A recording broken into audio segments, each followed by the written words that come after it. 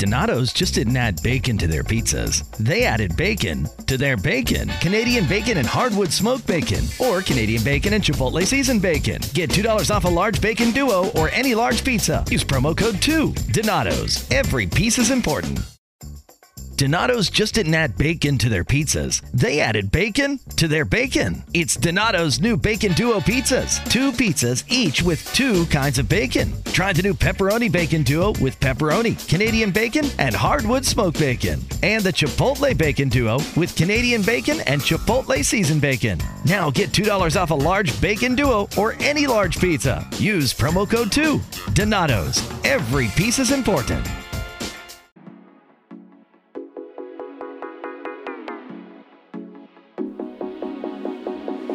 You're listening to Smart to Death Radio. Hey everybody, it's the interview queen Alicia Toot here, and you are currently listening to and obviously enjoying Queen's Court.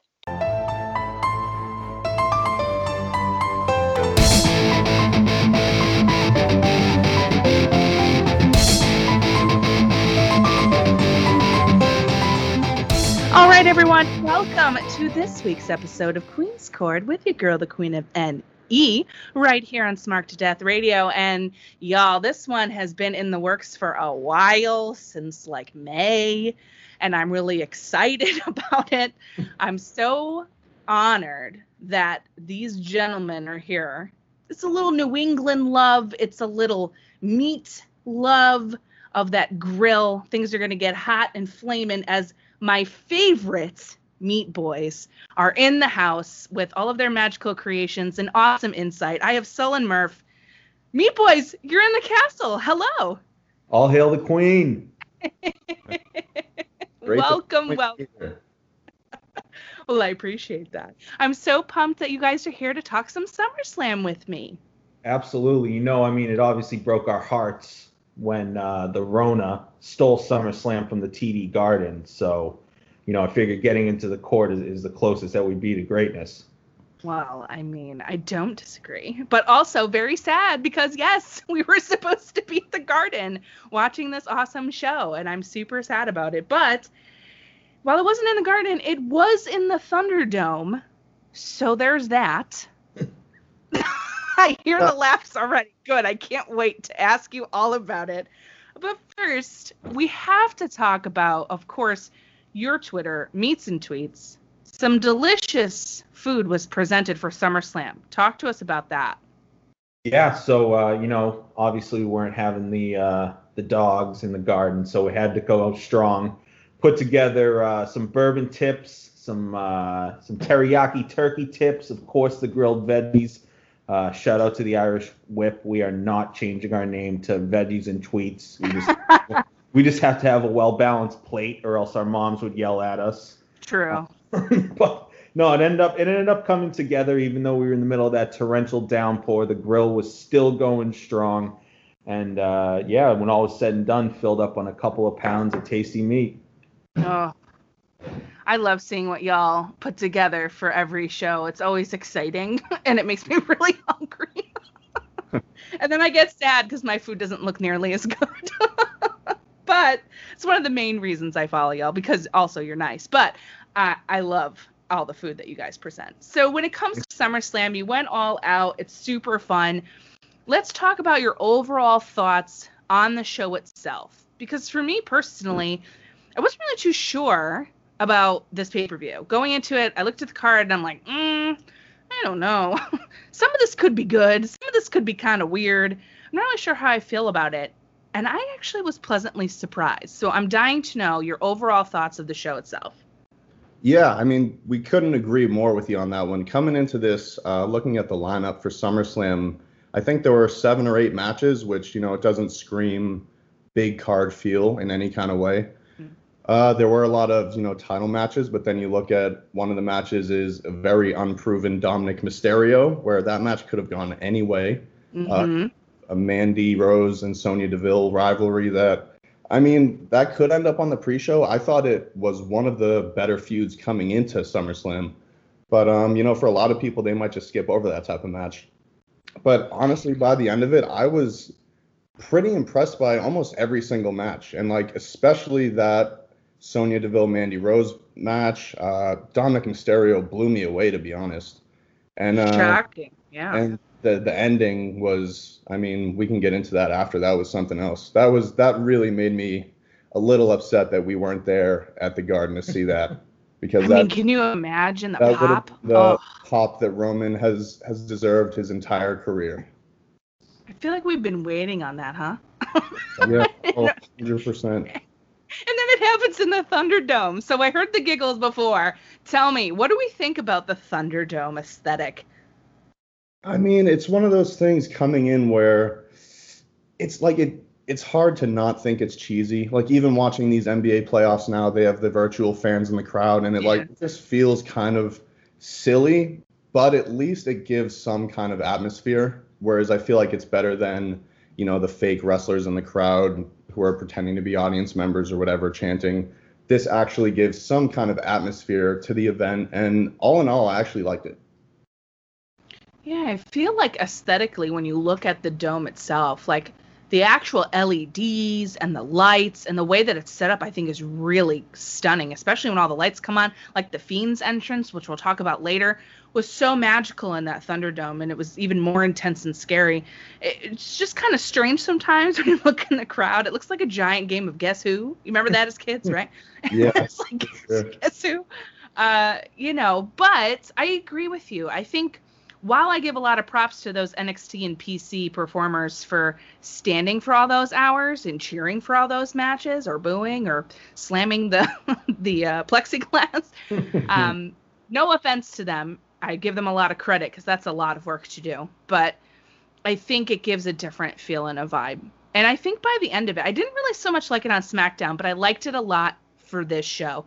It kind of gave that, we were talking about before with the card, maybe that lack of that big fight feel. It felt more important because of the setup, I think. So at least we had that. It was something new and exciting and different, and I feel like they got the volume correct this time, but I digress. That's another issue. Before we jump off it, I have to air out my grievances with Big Daddy Vince. I got into the Thunderdome registration. I got my individual link. I had my call time of 9 p.m. I was set up, ready to go, and then all of a sudden I click in and it tells me they're already at capacity. So Vince, you got to make it up to me. I'll be in the Thunderdome for Payback, wherever you want, but I just wanted to get in and sit next to my boy Pikachu and Baby Yoda. Listen, the fact that Pikachu was front and center made my night. It was really exciting. And I don't blame you. Vince, give him some justice. Yeah. Also, Payback is in a week. That's weird. It's very, very weird. I don't know about that. But anyway, I digress. So we'll get you some justice at Payback. But as we roll into the SummerSlam show, don't really want to talk about the pre-show too much, but we do have to give a nice shout out to our girl Renee Young as her last hurrah, as she said. That was her final WWE show, and she's out. Weird, Renee's leaving, but also she's been there for 8 years, and that's a long time in the wrestling business. Yeah, I was, when I was reading that today, that, her post on Instagram that this November would have been 8 years. And of course, in this internet age, you can get up and look at her whole career. That was basically her first real job, so to speak, Mm-hmm. And she, cut her teeth getting right into, I think she came in October 2012, and she was right on the Survivor Series kickoff show by November. So she's a hot ticket. And they'll definitely miss her. She was a trailblazer for a lot of the women that you see on TV today. And, obviously getting the chance to be on commentary and killing it there and dominating, talking smack. I mean, she will be sorely missed.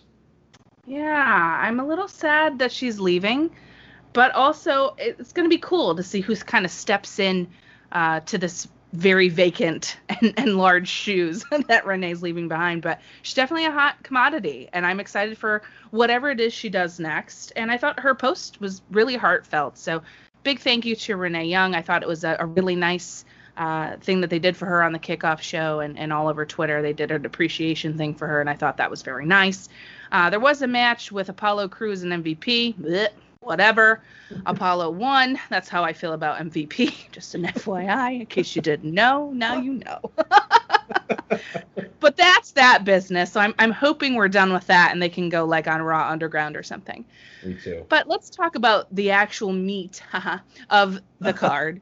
The 3 hours and 5 minutes. Okay, so real quick. I'm loving the silver lining of this COVID era are these short freaking pay-per-views. It's the best ever. Completely agree. Absolutely.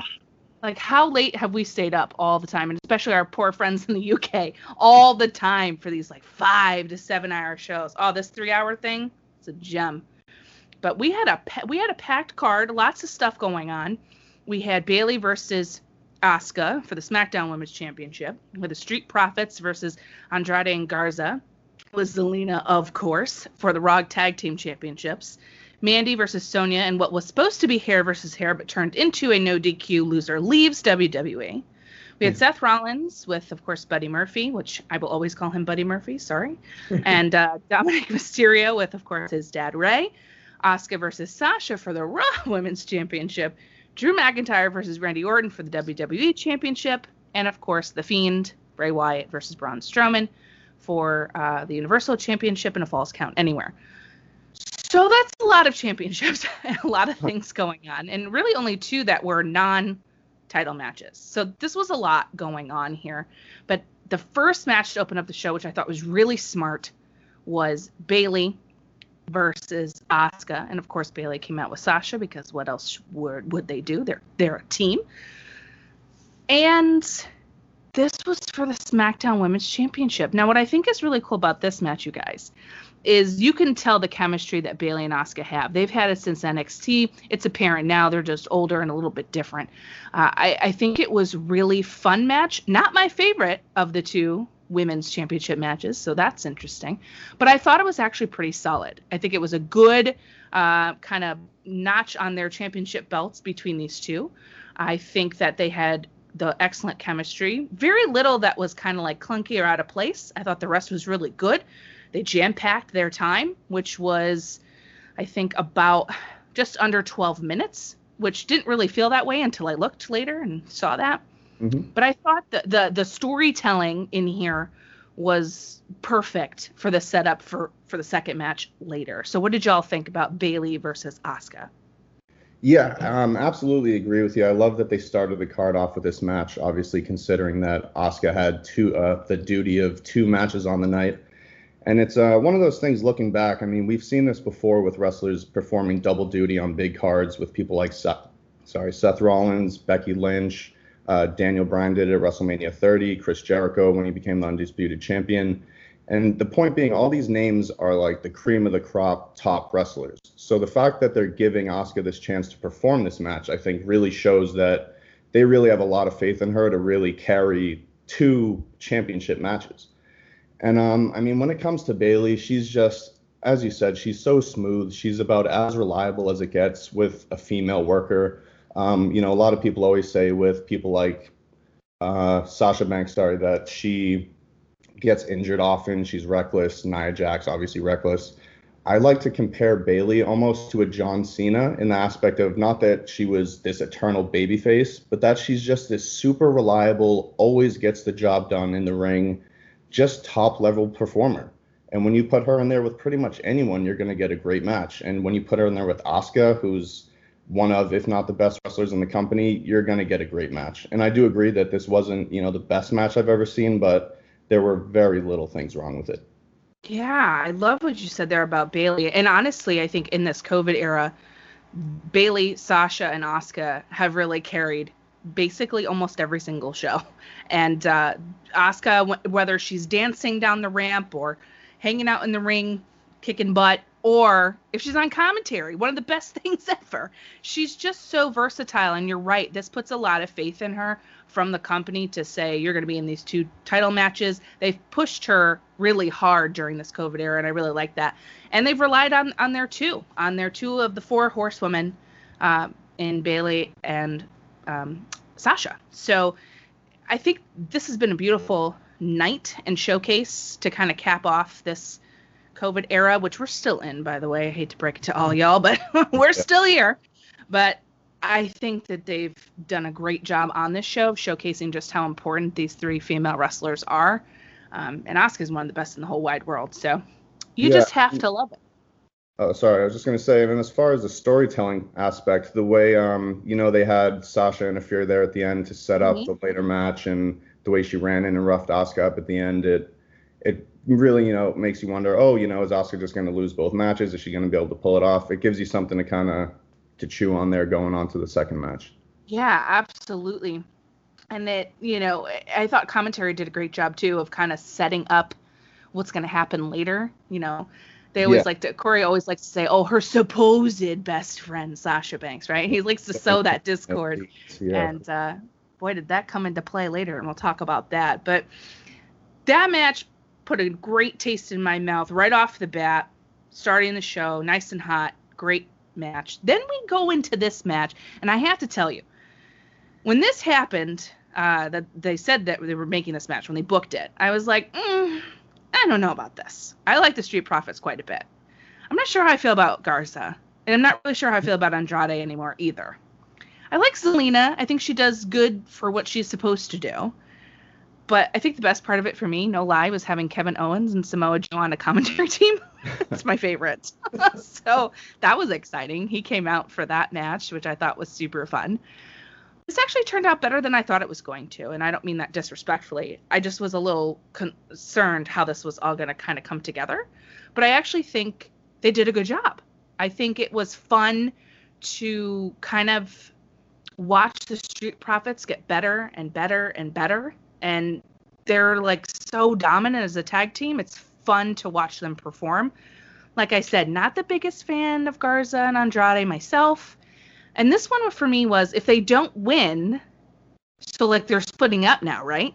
Like, what is the point of this? They've been together, but they haven't won anything. So for me, it was kind of one of those moments. Either we're going to win the titles here and we're going to go forth with this, or they're going to break up. But I don't know if that's what we're going to do. So it left a lot of questions at the close of this match, but I was really excited for the Street Profits. So what did you guys think?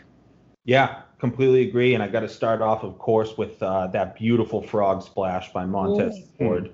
He continues to make his case for the most athletic guy on the roster title. But no, I completely agree. I think Garza and Andrade are definitely on the path for a split, especially now after this loss. It's been a real slow burn towards them splitting up. I always have enjoyed Andrade more as a singles guy. And I think it was natural to kind of put him with Garza and stick Zelina in the middle, who's the real star of that trio. And whenever a split between tag title holders happens, it always kicks it up a notch. But I think because of Zelina, without the titles, I think the split, she'll provide the gas for that. I always enjoy the Street Profits. They're obviously extremely entertaining out of the ring, and what they do in the ring is great. I just don't know where they go from here. Like I said, they're obviously extremely entertaining as tag champions, as chasing the belts. Maybe more so out of the ring, obviously, with that whole series with the Viking Raiders. I mean, I couldn't get enough of that week over week, no matter what they were doing. But who knows where it goes from here? It was good, obviously, to see Montez Ford get some revenge against the guy that poisoned him. I don't think it would be good if the poisoner gets to win, but he got his revenge. Maybe they have a your favorite MVP in the Hurt Business feud in their future. Maybe Seth and Buddy go for the belts. It'll be interesting to see who steps up next to the Profits. Yeah, I enjoy them holding the titles. I also like them chasing the titles, so it's kind of a catch-22 for me. I think either way it's great or bad. So I don't know. I feel like, yeah, they have the Viking Raiders that they can definitely rely on, and they're an excellent tag team. And Seth and Buddy would be very interesting going after the belts. And I also think you're probably right that Lashley and Benjamin may be the two that go for those belts. That seems like a logical place for them to go. But I guess my real question at the end, where the heck is Bianca Belair? And why do I care about anybody else? Right. I don't. Right. No, I'm just kidding. I do. I like the Street Profits quite a bit. But I want to know where she's at. Like, if someone poisoned my husband, I'd be all over them. Over them. I don't know. I digress. But speaking of fiery, feisty ladies, let's talk about this no DQ loser leaves WWE match, Mandy Rose versus Sonya Deville. Now, as we know, in real life, outside of the ring here, Sonya Deville went through something crazy and awful, and I'm so glad that she and everyone else are safe. And it seems like they had been putting that in to the storyline or saying or mentioning it, I guess, in WWE. So I kind of feel like, I don't want to say this was predetermined, but everything's predetermined. But I mean, like, obviously that Sonya was going to be the one to leave WWE. As soon as she made that stipulation, it kind of was like, oh, okay, that's where we're going with this. And, you know, that's great. Do what you need to do and take that time to heal and do your business. But this was another match that I, like you, was a little like, I don't know. I'm a little nervous. I love Sonya Deville. Sonya Deville, to me, looks like she's at the top of the game, ready to challenge for some people, just start going after folks in the women's division to make her way right to the top. She seems like a natural for that spot. Her evolution, so to speak, from her debut to now is so stark, and I think she's really come into her own. I think she's great in the ring. That Dragon Sleeper, ooh, it's good. It's real good. And I think her and Mandy put on a really fierce, really competitive match. I was surprised. I gave this one like an A. It was so good, and I enjoyed it. And I don't really like Mandy Rose that much. So I was very, very impressed. What about you? Yeah, you're absolutely right. I mean, considering this feud started off as basically a supplement to the original Otis versus Dolph Ziggler feud back at WrestleMania, where Mandy was basically a side piece, and then Sonya basically just teamed up with Dolph, and that whole thing just ran its course. And then we really didn't see this feud begin until Sonya started delivering these amazing promos, which for me have pretty much carried the feud up until this point, of her just pointing out the fact that she's always kind of been second best to Mandy Rose. She's always had to kind of be in the shadow of the Golden Goddess. And it really wasn't until now that she's come out and just dominated her promos, the way she would run out and smear lipstick on Mandy Rose. Like, all that stuff was like, wow, this is great. This is awesome. We don't need Otis and Dolph Ziggler. Like, these ladies can do this on their own. And as you said, once the match came around, they beat the crap out of each other. I mean, there were a lot of hard hits in there. There were a lot of knees in there towards the end. And I really enjoyed it. It was one of those things where it wasn't until after the pay-per-view that I looked back and saw that of the 7 main card matches, 3 of them were women's matches. And I never once thought that any of them felt like filler, that any of them felt like they didn't deserve to be on the main card. As you said with the Asuka Bayley match, that was over 10 minutes. I think all the women's matches got between 10 and 12 minutes, and they all put on amazing performances. Yeah, and that's actually funny that you say that, because I was thinking the same thing about this match before we started recording, and I was thinking, man, how long was that? Because it felt like the perfect amount of time for their feud, and it was just over 10 minutes. And that seems like a really short time, but they got a lot done in those 10 minutes. And I think you're really right about Sonya. I think the way that she carried this feud with her promo skills and the unhingedness that she brought to it, with her look, it just kind of all came together. And I think her taking a step back is going to make us miss her more. So when she comes back at the Royal Rumble, I think that might be my guess. I mean, would be cool. Even watching this match, it felt like more of the first chapter to a longer feud rather than this being the definitive conclusion. As you mentioned, there's reasons outside the ring that we have to kind of put the brakes on it right now. But obviously, if they had a shave your head stipulation, that would have been the first match. The second match would have been something crazier, and it would have gone on. So as you said, if whenever Sonya comes back, I'm going to be excited for it. I'm going to be really excited for it, and I agree. And I think she can slot herself right into the top spot pretty much right away. And even if they wanted to revisit the feud with Mandy, they could. That's something that they could pick up whenever they want to. And I think they put themselves in a great position for that. Yeah, I'm interested now to see what they kind of do with Mandy, whether she goes forward on SmackDown as kind of being this babyface top women's wrestler or like competitor, or if she goes back to kind of being Otis's valet, because he's lost a considerable amount of momentum since he won. Oh, yeah. So, I mean, I mean, he obviously came out and they had their little caterpillar dance off or whatever when she won her match. But I was like, oh yeah, Otis. I forgot about this guy. I kind of want to see Mandy go on and do her thing. I almost feel like he's kind of pulling her down now. So it'll be interesting to see where they go with that one. Which is so weird because he's Mr. Money in the Bank. So like you'd think it'd be a bigger deal and it's not. So I'm kind of curious as to why they're doing it that way. But maybe now that this is, Mandy won and maybe she'll be in a better position for her, her own career now. Maybe they can start to kind of pick up the Otis storyline because we've had several pay-per-views and I feel like there hasn't really been really much mention of the briefcase. No, never once during the match. Kind of weird. I think he might cash in once. Not even commentary, right? It's just weird. It was weird. But speaking of weird, Seth Rollins is weird. I don't know how I feel about this gimmick, and I'm very curious as to your thoughts about it. I kind of just would like him to go away. But this match, very interested to see how this was going to go. I like that emotional storytelling, right? So you got that sinister, weird Seth Rollins, right, putting a beat down on Ray's son, and you get so much of that connection and draw into that. And I think they did that very well in the build and also in this match. And, the whole thing of Dominic asking his dad not to interfere and all of that cool stuff, it just added so much to that story. So when this actually happened, I was like, okay, well, how is this kid gonna go? Like, I'm very curious. He's so tall, he's lean, he looks like he knows what he's doing, sort of, for being such a young age. And obviously his dad's Rey Mysterio, so you have to think that he's trained somewhat with the guy, right? So gotta be something cool.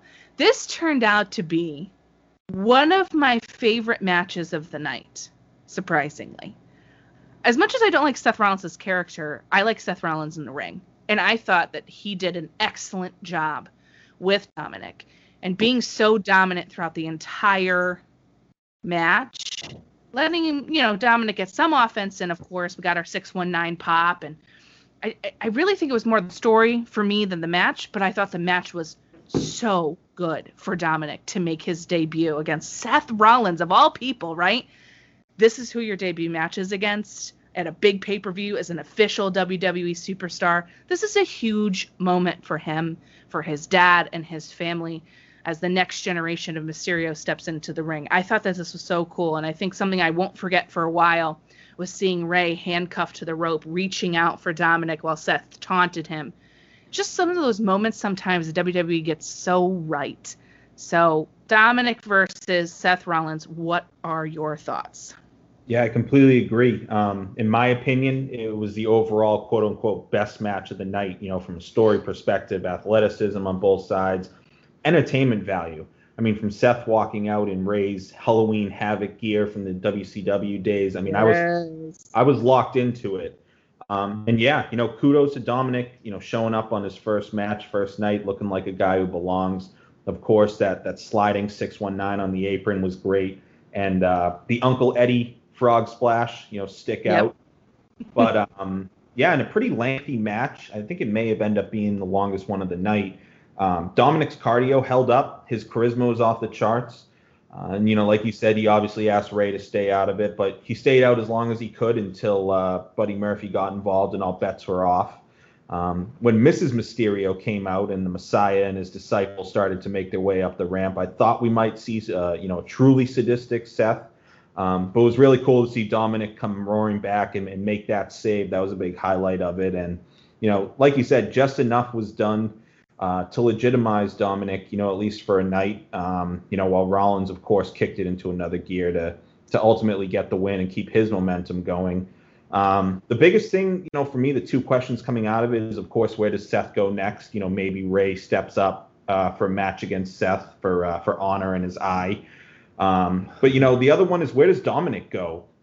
I still would very much like to see some sort of a heel turn from him, maybe joining the disciples of Rollins himself and leading to a father versus son retirement match for Ray. But, like I said, overall, I thought it was the most entertaining match of the night, and I'm excited to see where both of the guys go from here.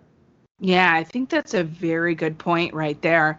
What happens now? Obviously, with Payback in 1 week, you have to imagine something's coming down the pike. Is Right. it going to be Ray versus Seth for Payback for his son? Or does Dominic get his comeuppance and revenge at Payback? And does Ray get involved here? And then maybe that sows some discord between father and son. And then maybe eventually we might get that heel turn that you've mentioned. That could be cool. I think it would be really interesting to kind of see where he would be. And it puts Dominic in a good spot, right? He's young and new, and being in a group with Seth Rollins, I don't think would be necessarily a mistake. I think that would be a really cool and interesting angle. And I mean, who in the business can say that they had their retirement match against their son? I mean, that's pretty cool. Right. So we'll see if that happens. Maybe you're right. I don't know. But I think the better thing is what you said at the end there. What happens now? Where are we going? I assume on Raw we will get those answers at time of recording. It's before Raw, so we don't know yet. But I'm assuming we will since we have 1 week, and we'll kind of see what they bring. But it was a great first in-ring performance. He had a lot of pressure on him, and I thought he did really well. So what a great story between all of them, you know? Definitely. And that leads us into my match of the night, the Raw Women's Championship match, Asuka versus Sasha Banks. Holy crap. This match was so hard-hitting and nasty and brutal from top to bottom. It was so good. Now, Sasha and Asuka also have a history. They look great together. I just thought something about this match had that little extra seasoning to give it that kick forward over her match with Bayley. Something about the way Banks was with Asuka and Asuka with her, it just had that extra oomph that made it super special. It was a smart match, really cool psychology and counter moves. The story, of course, was there, but it felt more to me like we're just going to wrestle now, and we're going to see who's top dog. Is it the Empress or is it the Boss? That's how that felt to me, whereas Bayley was like, I'm just going to do whatever I need to do to beat you. This one felt more like a test. So I thought that was really cool. There was a nasty DDT when she jumped off the steps, caught Banks and dropped her down. And then an even nastier power bomb off the apron onto the floor. Oh my God almighty. Sunset flip. Wildness in this match. It like got me out of my chair excited. That's the kind of women's match I want to see. And actually any match in general. If you can get me that into it, I'm here. This was super fun. But the story that picked up from the Bayley match was Sasha in the Asuka lock, calling for Bayley.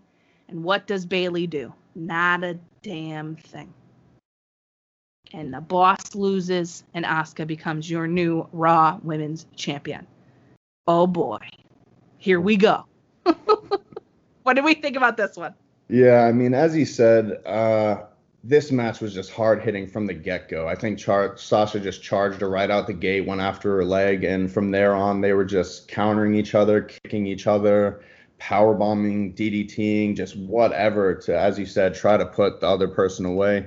Whereas the Bayley match was nice and smooth, this was a fight. You know, this was a brawl, and these two girls brought it. And I agree with you. This was, if not the match of the night, I mean, it was one of definitely the most entertaining matches of the night, because in 12 minutes, these girls just went nonstop, and I had a blast the whole time. And as you said, the ending of that match was just, the storytelling was beautiful. The way it called back to the first match, the way you had Sasha calling for Bayley and Bayley not being there, and then Sasha sitting there with just her one belt looking all sad. And yeah, you got to wonder where they go from here. And it's one of those things where before the match, we had thought either Bayley or Sasha was going to lose one of their belts. We just couldn't figure out which one. We actually thought Bayley would. But looking at it now, it makes so much more sense for Sasha to lose her title, because this lets Asuka take the Raw Women's Championship, go to Raw, where she has an unfinished feud with Nia Jax. Their last pay-per-view match, I think, ended in a count-out, which was kind of weird. She has Shayna Baszler over there. She has Bianca Belair over there, as you mentioned. So a lot of potential challengers over there, whereas now Sasha can come over to SmackDown, possibly lose the women's tag team titles and get this feud kicked off with Bayley for the SmackDown Women's Championship that we've all been waiting 5 years for since NXT Brooklyn. Yeah, that's it right there. That's the story of where they're ultimately going to. And I hope they draw it out. I hope they make us wait and it gets even more tantalizing because they've been teasing it and then they pull it back and then they tease it again and then they pull it back. And now they teased it here with Sasha losing. And I do feel badly for her. Every time she wins a championship, she can never successfully defend it. And that's a huge bummer. It's a tough pill, right? It's a tough pill to swallow for her. But Asuka getting this championship, like you said, perfectly makes sense, right? So much more for her to do over there on Raw. Whereas now Sasha and Bayley can defend the tag titles. Bayley can continue to be annoying. And Sasha can start to, sow those seeds even deeper of that discord between them. And we finally will get that match that we've been waiting for. And boy, oh boy, if that's anything like that one in Brooklyn, I don't know how we can ever be upset about that. I do hope down the line that Sasha is the one to dethrone Bayley in the end. Mm-hmm. I think it would just be so sweet. Oh, absolutely. If they do have that match, hopefully they're able to get Izzy in the stands, if that's at all possible. Well, that would be fun, wouldn't it? So, banger of a women's match leads into another banger, which I'm sad it didn't main event, but I get why. Drew McIntyre versus Randy Orton for the WWE Championship. Man, Randy Orton has been on fire since the Royal Rumble. It's just gotten better and better and better with him. Those promos, that shit talking to Edge, that whole feud with Edge, it's just, I don't know, when Randy Orton puts his effort in, truly puts it in, it's top-notch stuff. It's hard to compete against that. And boy, did he come out sinister and truly viperish here, especially after what he did to Ric Flair. Ric Flair, man. Oh, God, so nasty, Randy. It's terrible, but great, but terrible.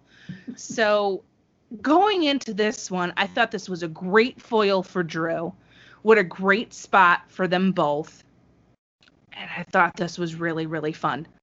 I was so excited to watch this match. What I loved the most was the methodical, slow, menacing pace. Then it picked up just at the right moments when it needed to get a little more brutal and needed to get a little faster, and then they pull it back. Randy Orton has excellent pacing in the match, and I thought he and Drew just beautifully choreographed that whole thing to give us an absolute slapper of a main, co-main, if you will, event for the title. It almost felt like Randy could win it, which is what I love. I love when they make me believe that someone else could take the title away. That's how you know you have a good matchup and you have two good people they're about to face off. So, as we know, Drew ends up retaining here. What a great spot. It was physical, intense, and what you want out of a championship match, at least what I want.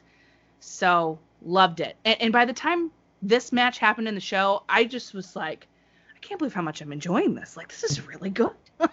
So, McIntyre, Orton, what do we think, boys? So it was interesting because last week WWE put out, an Instagram poll asking who was Mr. SummerSlam. And in my opinion, especially after last night, Randy Orton is Mr. SummerSlam to me. Obviously the case can be made for the likes of John Cena, maybe The Rock, but year over year, Randy Orton has consistently been a part of and put on great SummerSlam matches. On the other side, I've really liked Drew's championship matches. They haven't really been the standard get beat down for 75% of the time and then, rally for the win at the end. Mm-hmm. Like you saw last night, both guys dished out 50% of the punishment. I was pulling really hard for Randy to win this one because I've loved the return of the Legend Killer, from the Royal Rumble through WrestleMania to now. I thought it was finally time for that 14th reign. He was taking out all these legends again. He took out Ric Flair, R.I.P. in peace, Ric Flair's nether regions. Oh. But what I didn't see coming, and I ended up finding pretty cool about the match, and will probably open the door to a rematch, is that neither guy hit their finisher. There wasn't one finisher successfully completed in the match. And, like we said, Drew won it with a roll-up. And I can easily see, again, at the time of taping right before Raw, I would love to see Randy cutting one of his very, very improved promos year over year tonight about how if he hit the RKO, things would have been different. And, of course, with Payback 6 days away, we just might see that. Oh, I'm here for it, because what could be better cinematically, and if you're a fan of Randy Orton, to watch him dismantle Drew and hold that championship up at Payback. Holy shit. I'd love that it. Would be crazy. You could just see the smile on his face, and Randy Orton coming in and out every Monday, laying people out.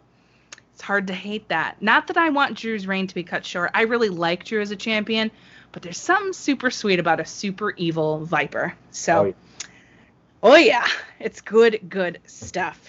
And wow, what a great match, and for your quote unquote major championship, because I don't really see the Universal Championship as quite the same, but they're trying, I guess. Which is where my skepticism came in for this. So, at the horror show, whatever that was, which was an actual horror show, did not like that at all, that pay-per-view. Woof. So they had this match, cinematic madness, and Braun went into the lake and turned out weirdo and turned heel sort of, kind of, and messed with Alexa Bliss, which is rude, and Bray. Now the Fiend coming out right again, and now they're going to have this match. And I was a little nervous about it because I didn't really like the last one. But this one was more, in the ring. So I'm like, all right, let's see how it's going to turn out. I honestly thought we were going to see Sister Abigail. I thought we were going to see some interesting, fun stuff with Alexa because of that. Nothing. Nothing with that. Okay. So I'm watching this match go on, and I'm a little confused about it. Gotta be honest with you. There were some good spots and some fun, but mostly the ending, I was like, oh, we're done. Oh, okay, it's over. What, how? It was 12 minutes. And I'm over here like, I'm sorry, what's happening? Why is this match so short? Why did it end that way? This was really weird. I just didn't really see it as like that was the time it was going to end, if that makes sense. Mm-hmm. Like, I know they exposed the wood. I get that. Okay, so we plant him with some Sister Abigails. But, like, I didn't think the match was going to be over. So when he counted the 1, 2, 3, I was like, huh? He's the monster among men's out because of that? Okay. And that's my problem with Braun's booking, right? They built him up to be this unstoppable, like, unmovable force, and nothing ever happens. Okay, so cool. Fiend got the belt. Great. I'm excited about that. So the match was bit. The ending, though. So all of a sudden you see this man in black running up, and you see a spear. And I'm like, oh my God, it's Roman Reigns, who I was shocked to see back. And that was their tagline, right? You won't see it coming. Yep. I had a feeling it might be him. But, like, with his health issues and COVID, I was thinking, well, maybe he'll stay away a little longer. Right. Oh, no. He came back, fresh whitened teeth, slim and trim and mean, and wearing this great shirt. And he starts saying, you're freaking a mask, and I run this bitch. And, like, wow. It was a different Roman that we've been clamoring for, as you said at the top of this show. Fiend Strowman, and ultimately the ending with Roman returning. What do we think?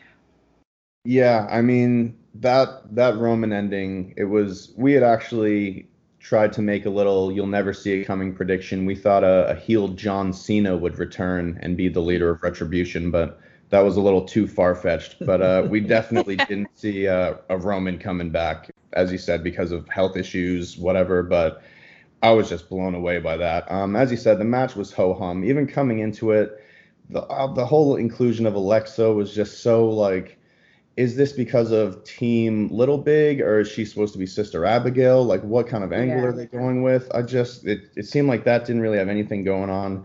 honestly, when the match started with Strowman blowing over the Fiend through a barricade, then choke slamming him onto the announce table, hitting him with the stairs, and then hitting him with the power slam, and the Fiend kicked out at 1, I was like, oh, okay, the Fiend is going to win this match. Thank God. Right. And honestly, when he won, as ho-hum as it was when he did get that pinfall, as you said, I was just happy that it seemed like he finally restored things back to February before the Super Showdown when Goldberg won the championship off the Fiend that he never should have won, and then Braun took it off Goldberg at WrestleMania, and it just, that whole period I think just should have never happened, and I think that Roman's return can just expunge all that, and we can just pretend now that the Fiend is back where he should have been, and Roman is back where he is now. Yeah, I totally agree with you on that one for sure. That Goldberg thing is like a blip on the radar I'd like to erase for sure. And I feel like a lot of us feel that same exact way as you just described. So, yes, please. The Fiend never should have lost that title in the first place. No, thank you. But, you know, a lot has to be said, too, about Braun. Braun stepped up into the Roman Reigns spot, right? Because when COVID happened, Roman had to go for health concerns, obviously. And, you know, Braun stepped into that spot, if you will. And I just feel like that match was just kind of like, okay, Roman's back, so you can go away now. You know? So that was a little like, ooh, in the booking. Yeah. So the match, bleh. But Roman, I'm glad he's back. I think if they're going to play him like they're starting to show us with that whole wreck everyone and leave motto, okay, woo, getting a little hot, getting a little heelish, a little bit heelish. I wouldn't say full heel, but heelish. I think it could be very interesting. So I'm curious to see where Fiend versus Roman is going to go, and I kind of hope they give it time to breathe and have a really good story, because I feel like it'd be wasted if it was too soon. Yeah, for sure. I mean, for as it seems right now, Roman has the fans on his side. If he is a heel, I guess the Fiend is obviously a babyface, so it'll be interesting to see how they go about this feud. Yeah, for sure. SmackDown will be very interesting this week to kind of see how they play that all out as we move towards Payback. TV for sure. Yeah, I really agree. I think they actually set themselves up, as we're winding down here, I think they set themselves up for this very interesting TV programming moving forward after SummerSlam. How do you guys feel about that? Do you think they put themselves in a good position, or? You mean like regarding Payback next weekend? So soon? Yeah. Yeah, I mean, that's a wild one. Even like Bayley and Sasha apparently have a women's tag team title defense, I think, so that they could be planting more seeds for their dissension. I haven't looked too much into the later cards going on, but it seems like they definitely have a few things lined up going forward. Yeah, that's what I'm looking forward to, even beyond Payback, just to kind of see how they're going to build some of these new programs. This is just very quick, so I'm hoping they give us some good stuff, but nothing crazy as we move forward here. But I haven't been watching weekly WWE because I haven't really liked a lot of it. But now I might tune in because I'm kind of interested in the seeds and the planting and the gardening that they've done with all of these new and old programs. But it's got a fresh face on it, and I'm excited for that. So that was SummerSlam 2020 in the books after a very busy weekend of wrestling with TakeOver and GCW shows and BLP and Black Wrestlers Matter and all sorts of stuff. So as we move forward, guys, I would love to have you back for a future. If you would come and grace me with your presence in the castle, you're welcome back at any time. And I want to thank you so much for sharing the airwaves with me today to review SummerSlam. So would love for you guys to tell everyone where they can find you and all your awesome stuff that you do. We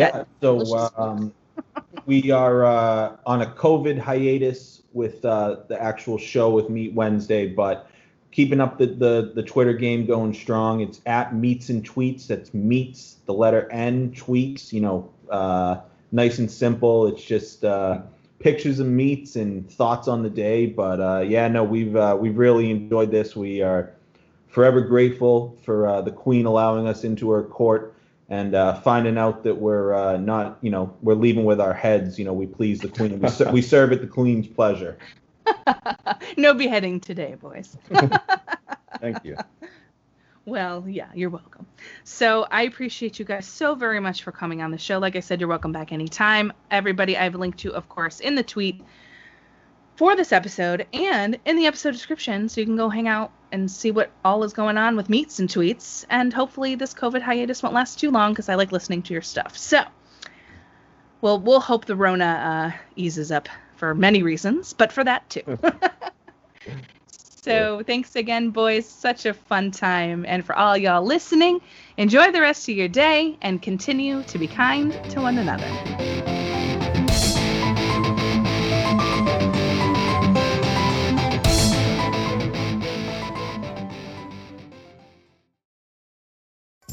Two kinds of bacon and all kinds of delicious. Say hello to Donato's new Bacon Duo pizzas. 2 pizzas, each with 2 kinds of bacon.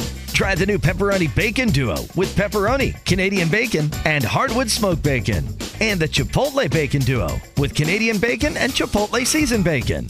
Now get $2 off a large Bacon Duo or any large pizza. Use promo code 2. Donato's. Every piece is important. Donato's just didn't add bacon to their pizzas. They added bacon to their bacon. Canadian bacon and hardwood smoked bacon, or Canadian bacon and Chipotle seasoned bacon. Get $2 off a large Bacon Duo or any large pizza. Use promo code 2. Donato's. Every piece is important.